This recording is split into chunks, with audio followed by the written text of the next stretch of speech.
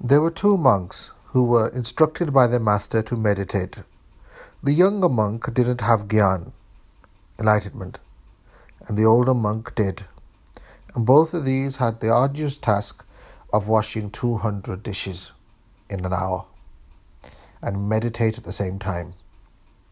The younger monk began his meditation, as many do, focusing on the breath, trying to focus on the temperature of the water, trying to be in the present moment, trying to feel the texture of the remaining pieces of food, trying to gain some sort of weight of the plate, trying to focus upon the size of the plate, the flow of the water, and try to be in the present moment by focusing upon the splashing sound that the water creates by it flowing upon that plate, focusing upon the hand, how it grips the plate to try and ensure that it doesn't fall and break.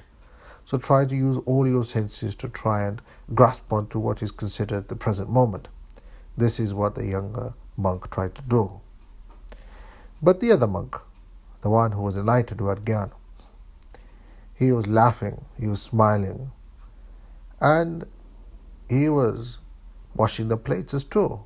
The younger monk became annoyed and said, "Why aren't you doing what the master told you? He told us both to wash the plates and to meditate, but you are just washing the plates. You are not meditating." And the older monk who had gyan, who had enlightenment, said, "I am meditating, but not on these fragile plates. I am meditating on the unbreakable presence that rests upon this plate. I am not meditating on how water washes food away. That is not meditation. I am meditating on the presence that can never be washed away, neither by water, nor by any element, nor by the passage of time. I am not meditating on how the plate can slip past my fingertips. This is not of my concern. But I am meditating on the presence which can never leave my hands. I am not meditating on the pieces of food that decay in moments, but I am meditating on the undying, undecaying truth which rests even in this sink as I am washing these plates." The younger monk was astonished at the reply, but then asked, "Why are you laughing? If you are enlightened and you say this and you perceive it, then why are you laughing?" And the older monk said, "With gyan, with this enlightenment, I am laughing because though I am washing these plates, the awareness of all this is also washing me. The pieces of food on this plate, there is also pieces of thoughts within my mind. They are not real.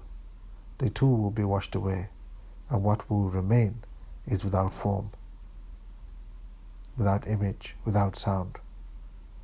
It is my meditation, and I can laugh because that is what life is about, to enjoy, to laugh, even whilst washing hundreds of dishes."